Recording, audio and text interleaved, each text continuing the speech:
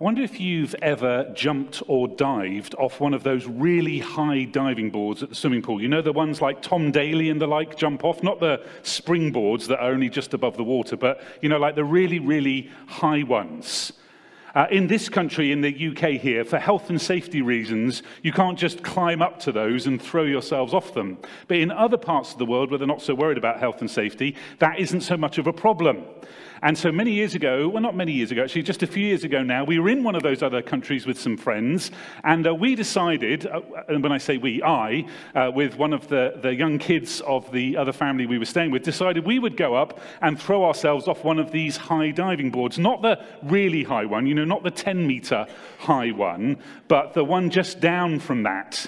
So we climbed up, and the young boy that from our friend's family, he just went, and as you do when you're that age, he just went and threw himself off of it.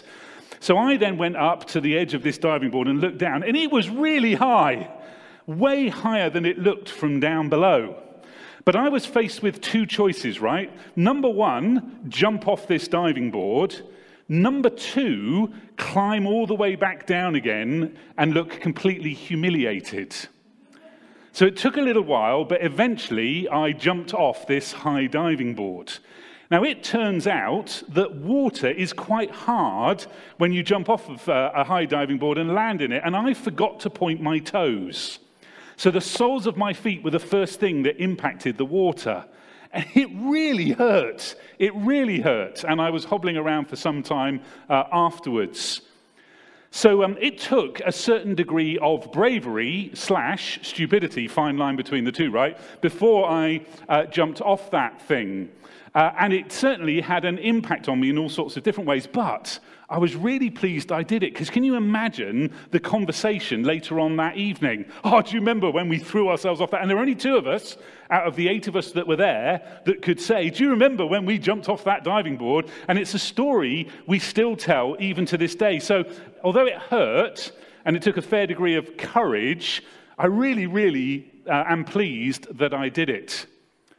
I wonder if you ever face that kind of challenge in life, whether you're here in the room with us this morning and it's great to have you with us, whether you're watching online with us today and it's great to have you with us as well. I wonder whether you ever wish you could have that kind of bravery, or ever faced with that sort of scenario where you're standing on a diving board, or it feels like that, and you're worried about whether you're going to have the courage to really jump off. Do you ever wish you could be braver?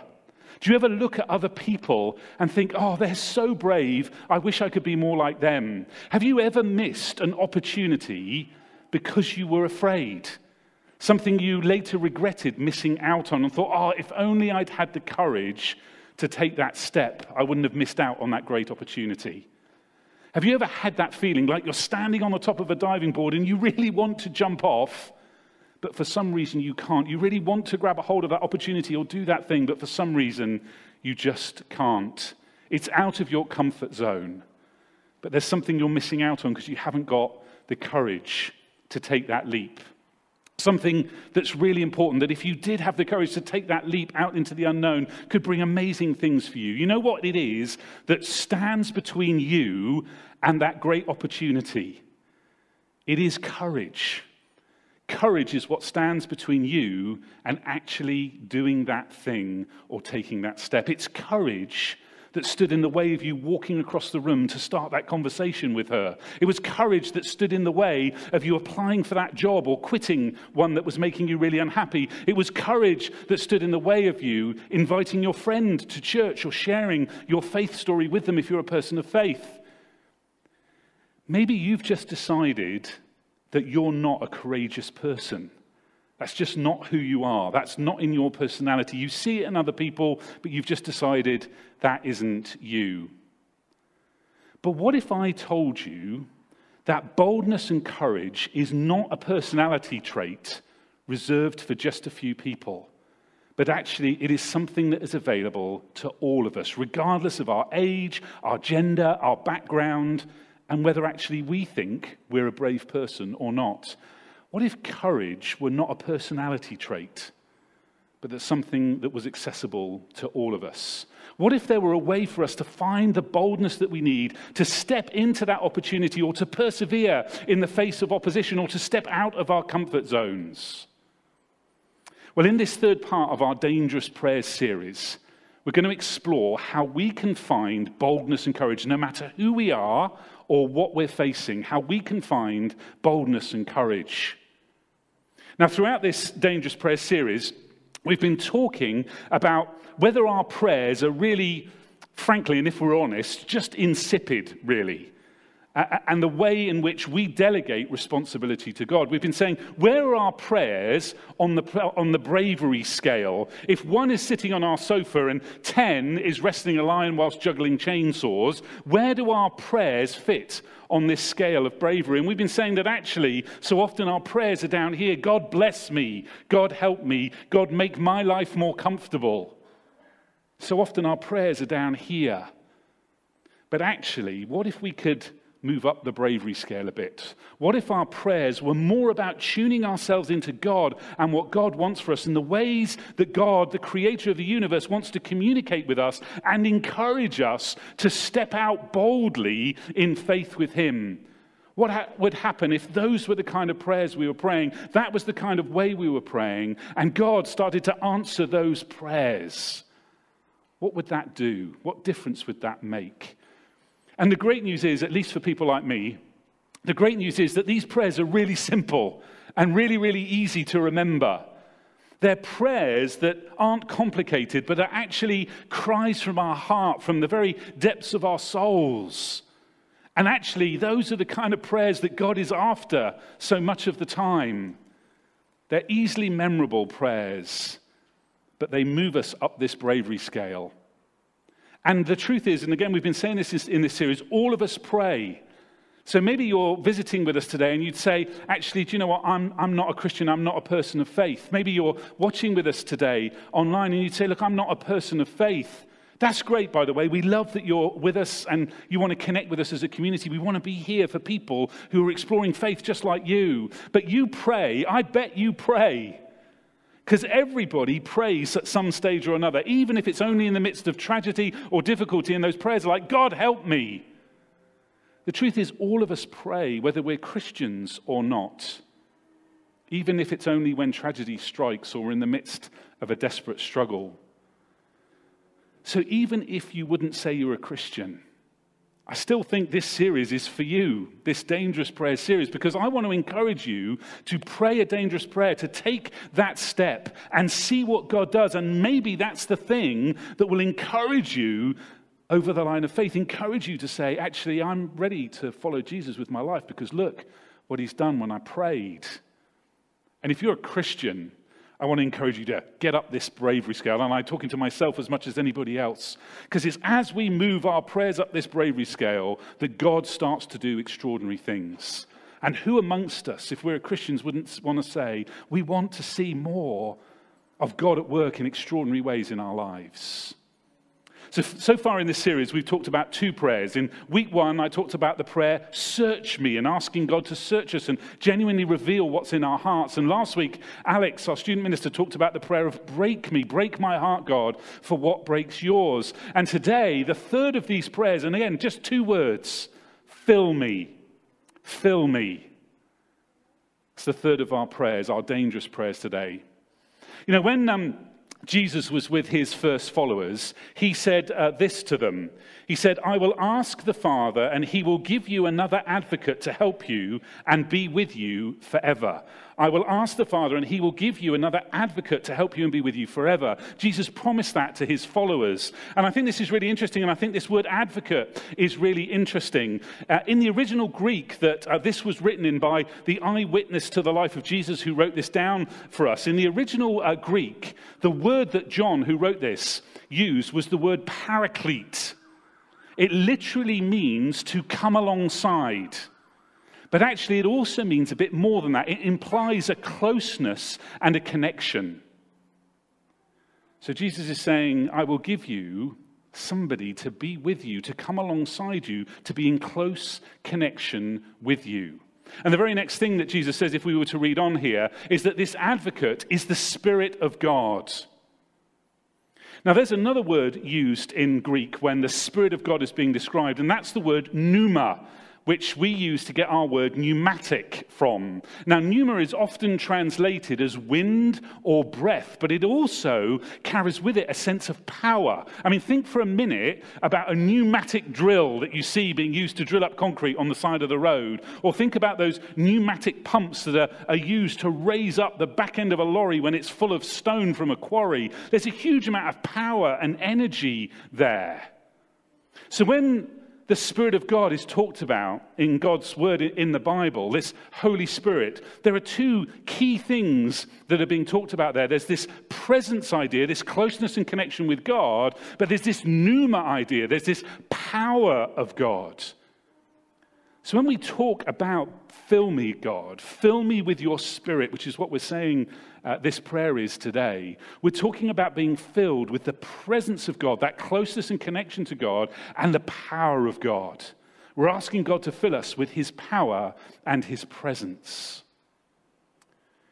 But why would God want to do that? Why would God want to answer this prayer if we have the courage and boldness to pray it? Why would God want to answer this prayer? Fill me. Well, let's look at an example, another example from the Bible, from the life of the early church, from the very first churches some 2,000 years ago, after the followers of Jesus started going around telling everybody about him, and people started gathering together in these churches. This story that we're going to look at today, this account we're going to look at today, comes from the New Testament book of Acts. And it's the fifth book of the New Testament part of the Bible. And it's all about this story of how the early church grew and grew and grew. And it's written for us by a guy called Luke, who was a great historian and who wrote his account of the life of Jesus and then this book called the Book of Acts. And we read in it what happened to those first Jesus followers after Jesus had gone back to be with his Father in heaven. So we're going to look into Acts chapter 4, but a little bit of background to this before we get there. Two of those first Jesus followers, Peter and John, were moving around sharing their eyewitness testimony to what God had been doing, to what God had done in Jesus, to all that they had seen and heard through all of that. They were praying for people, and through this presence and the power of God, people were being healed. Now, some people didn't like that. But one of those people who was healed was a man who'd been disabled for his entire life. And his healing caused quite a stir. The religious leaders didn't like it because they hadn't been able to do anything for that guy. And they didn't like that the Jesus followers were going around doing all of this kind of stuff and spreading the message of Jesus. So they used their position of power and authority to really to antagonize, or to threaten is a better word, to threaten these followers of Jesus, including Peter and John. So they dragged Peter and John up before the authorities, and they said to them, by what power or in whose name have you done this healing of this disabled guy? Well, this was Peter's response. Acts chapter 4, verses 8 to 10, it says this: Then Peter, filled with the Holy Spirit, said to them, rulers and elders of the people, if we are being called to account today for an act of kindness shown to a man who was lame and are being asked how he was healed, then know this, you and all the people of Israel, it is by the name of Jesus Christ of Nazareth, whom you crucified, but whom God raised from the dead, that this man stands before you healed. So saying we're doing this in the name of Jesus. This was an extraordinary transformation in Peter. This was the Peter who just a short while earlier had ran away when Jesus was arrested. He had denied knowing him. He was nowhere to be found when Jesus was being tried and killed. And Peter wasn't alone. Many other of Jesus' first followers ran away and hid too. What had changed in Peter and John, transformed from cowards who would run away to bold messengers for Jesus? Well, two things had changed. Firstly, they'd encountered the resurrected Jesus. And secondly, they'd been filled with his Spirit. You see this then? Peter, filled with the Holy Spirit, filled with the presence and power of God. That's what changed. Now, look at the response in verse 13 to those who were listening to all of this. When they saw the courage of Peter and John and realized that they were unskilled, ordinary men, they were astonished, and they took note that these men had been with Jesus. When they saw the courage they were astonished. See, the Holy Spirit had filled them and given them courage. That was the big difference between before and now. Now, I'm pretty sure in this moment they would still have been afraid. Who wouldn't have been afraid when they were being threatened like this? But they didn't allow their fear to get in the way of what God wanted to do. And God filled them with his Holy Spirit and gave them courage. Now look, the other thing I want you to note from these verses, I don't know whether this is an insult or not, but I want you to notice it anyway. When they realized that they were unskilled, ordinary men. So suddenly it dawns on all of those listening that this is Peter and John. They are not well educated, they're not highly skilled, they are just ordinary people. When it dawned on them that they were ordinary people, that there was nothing special about them, they were amazed at what had gone on. They were astonished. You see, we should take note here that these extraordinary things were happening through these two men, Peter and John, and others just like them, but they were ordinary men. So if you've ever thought of yourself as ordinary, you are in great company. Ordinary does not stop God and what he wants to do in and through you. You don't need to be educated. You don't need to be special. You don't need to be rich. You don't need to be old. You don't need to have the wisdom of years. God wants to work through ordinary people. And do you know there's a reason why that is? Because when God works through ordinary, it's all about God, right? Everything points to God.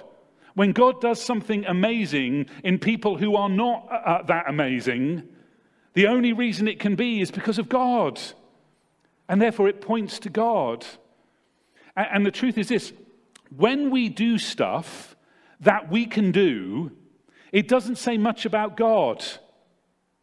When we do stuff that there's no way we could do, what does that say? It says it must be all about God. So if we only ever operate in the areas that we are comfortable in, with the things that we can do, it doesn't signpost very much to the amazing nature of God. When we step out and people look at us and they go, well, I know that Chris Porter. There's no way he could do that. He's just an ordinary bloke. What's going on that means he would have that or do that or step out in that way or give up that or whatever it might be. And then it points to God. You see, these people, just like us, or at least just like me, you may be different to me, these people, they weren't brave or courageous. They ran away, for goodness sake, when Jesus was tried, arrested, and killed. They weren't educated or special. They were just ordinary. And that means they were just like you and me. So if you've ever felt ordinary, you are in great company. Now, the religious leaders, they didn't know what to do with all of this. I think you can imagine this scene. They really didn't know what to do because they had done this amazing thing for this poor fellow who'd been disabled for all of his life, probably. So they couldn't really criticize them too much because they'd been kind in ways that others weren't kind. So they had to have this sort of huddle together to try and figure out what to do and to find some way to stop them without they themselves looking stupid. How could they condemn them for healing somebody? So in the end, they sort of get together and then they call them back and they say this. Then they called them in again and commanded them not to speak or teach at all in the name of Jesus. So Peter and John said, yep, fine, no problem, we won't. Now, of course they didn't. Look what Peter and John said in response to this command to not tell anybody about Jesus anymore. But Peter and John replied, which is right in God's eyes, to listen to you or to him? You be the judges. As for us, and I love this, by the way, as for us, we cannot help speaking about what we have seen and heard. So of course they're not going to stop. Even in the face of these threats and being condemned, they said, we're not going to stop. Why can't they stop? Because they can't help it. They can't help speaking about Jesus. So I find this deeply challenging. Am I living in such a way? Am I so close to Jesus? Am I so on the lookout for the amazing things that God is doing around and about me that I can't help but want to tell other people about it, that I can't help but want to share that with other people? Am I experiencing God in such a way that is so amazing and so fantastic that I can't help but talk about that? This is a challenge to me. Am I spending enough time reflecting and connecting with who God is and what God has done that I can't help it? And this, by the way, if you've wondered, why do we sing in church? Why do we continue to sing? Why do we do that online and in all the ways that we're doing it right now? This is one of the key reasons why we do that, by the way, because it reminds us of who God is and what God has done. It reminds us, and by the way, if you're not a Christian and you've got Christian friends and you wonder, why do they just keep banging on about this Jesus fella? Well, the truth is, oftentimes we can't help it. It's like when you find that fantastic box set on Netflix. Do you know, and there is almost no better feeling than that, by the way, when you find a new series on Netflix or on Amazon Prime or on any of those that you love, and you realize there's like 8 seasons of it, and you've only just found it. That's a pretty good thing, right? You can't help but want to tell everybody about it. I found this great thing. You should watch it too. It's fantastic. How sad is it, and I'm talking to myself here as much as anybody else, how sad is it that often I'm more excited about that than I am about God and about Jesus, his son, and the amazing things that he has done.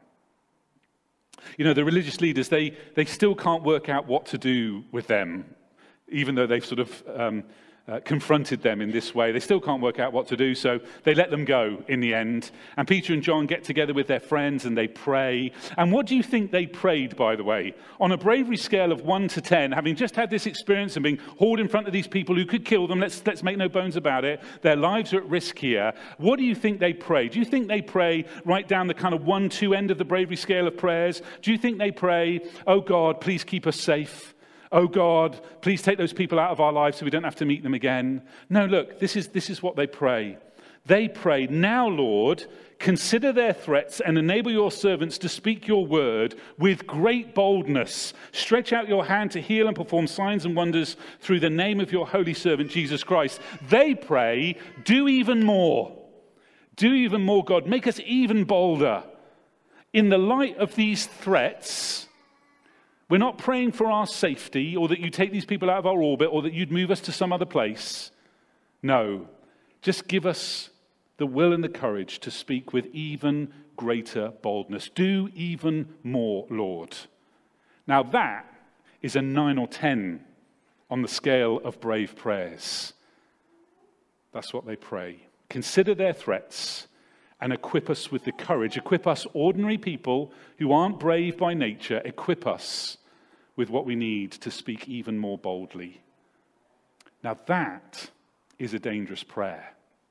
They prayed for courage and boldness. They prayed for the ability to stand at the top of the diving board and throw themselves off into the unknown. They prayed for the courage to follow Jesus, to live their lives with him and for him. They prayed for the courage to do what Jesus had commanded them to do. They prayed for the bravery to demonstrate and declare their faith in the midst of a culture whose leaders wanted to resist it. And Luke tells us, if you read on in this story, and I encourage you to go and read the whole thing in Acts chapter 4, Luke tells us that when they prayed, the whole place where they were gathered shook with the power of the Holy Spirit. Jesus had placed his power and his presence in them through the Spirit for the purpose that he had called them to. So I want to ask us all this morning, in the room and online, what do you need courage and boldness for? What do you need courage and boldness for?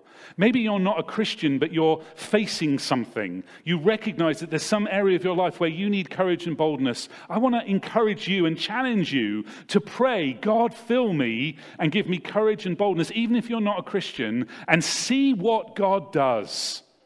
See what God does. Because that just might be what you need to notice and realize that he is real when God comes through and answers that prayer. And if you are a Christian, I want to say, what purpose has God given to you? What purpose has God placed his Spirit in you for? What challenging situation in front of you? What's testing your faith or your resolve to be faithful to Jesus? Who has Jesus placed in front of you that he's asking you to help to bless, to share your faith with? In what areas is Jesus asking you to take a stand, to be a voice for those who don't have a voice, to campaign for justice for those who have been treated unfairly? Where is Jesus asking you to step out of your comfort zone, to trust him and follow him, even though you know it's going to cost you, and it's going to stretch you, and it's going to challenge you? Where is Jesus asking you to take a leap of faith? And then pray, God, fill me with the courage and the boldness I need to take that step of faith. Fill me with your presence and your power for the purpose that you are asking me to follow you into. You know, I'm totally convinced of this. Boldness and courage are not personality traits. They are the result of being filled with the Spirit of God. John Maxwell, the leadership expert and author and Christian, says this: everything you really want but don't have is outside of your comfort zone. Everything you really want and don't have is outside your comfort zone. That's true, isn't it? Everything we really want but don't have is out of our comfort zone. So we need the boldness and the courage to step out of our comfort zone. We need to pray to be filled with the Spirit. And it's a dangerous prayer, because like all of these dangerous prayers, it leads somewhere. And the place this dangerous prayer leads is out of our comfort zones. Will you pray to be filled with the Spirit of God, the Spirit that will move you up the scale of bravery in your prayer life? And as you pray to be filled with the Spirit of God, will you allow him to fill you with courage and boldness for the things he reveals to you, or the things he asks you to do? Let's pray together. So we're going to take a moment now, and in the worship songs that are about to follow, to pray and ask God to fill us with his Spirit. We're going to create space for God to fill us. So I want to ask you, wherever you are, whether you're in the room here with us or whether you're watching online, maybe just to open your hands out in a body language attitude of saying, God, I'm ready to be filled. And Lord God, I pray now in these moments that you would come and fill us with your Spirit. Fill us with courage and boldness. Fill us with your power and your presence.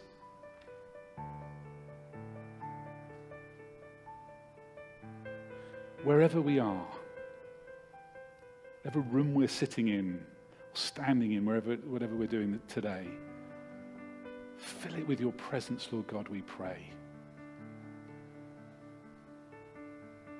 Remind us that bravery and courage are not personality traits. They are the result of being filled with your power and your presence. So come now. Lord God, we pray. We open ourselves up to you. We remember that you don't come where you're not wanted. And so we say, we want you. We invite you to come and move in our lives.